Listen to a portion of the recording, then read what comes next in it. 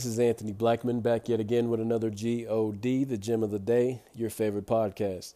First and foremost, and as always, I want to thank you for listening, and if you like, subscribe and share with a friend. You can also check me out at Anthony Blackman at YouTube or type in Gem of the Day or Word of the Week in the search bar. Today I want to talk about God's Word, which runs swiftly. So we're going to call this Run Swiftly. But before we do so, let us pray. Dear Heavenly Father, we come to you humbly, thanking you for your love, your mercy, and your grace, for the ability to see your face every time we open and read the Word of God. We thank you for your Word that goes forth and prospers in which a thing it was sent.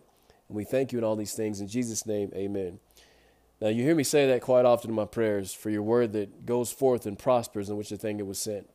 Now, really think about what that's saying. Your Word that goes forth and prospers, prospers, fulfills, succeeds, in which the thing it was sent. So basically what God says comes to pass.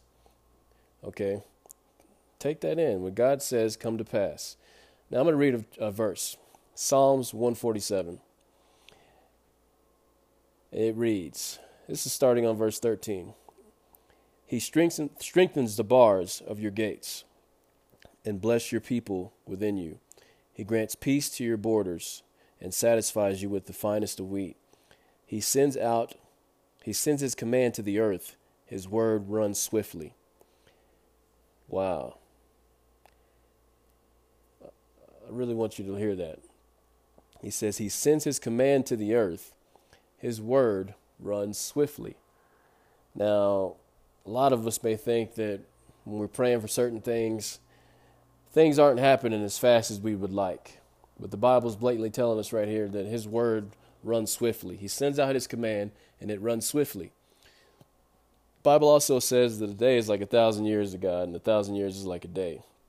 We got to keep in mind that we're on different times, obviously. But when it comes to pass, it's perfect timing because it's in God's will. God knows all things, doesn't make mistakes, and if we keep that in mind, we understand that it's perfect timing.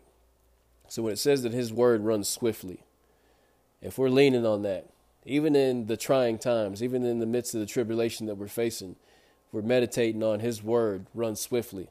And then we know that his word runs swiftly and it prospers in which a thing it was sent. So if we're praying and we know that his word is coming and it's coming to prosper, it's coming to succeed and fulfill, we can be calm and have peace in the midst of that storm. You understand what I'm saying?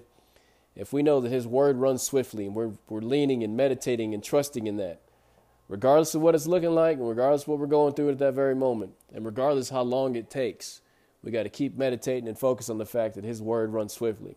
And why? Because it prospers in which a thing it was sent.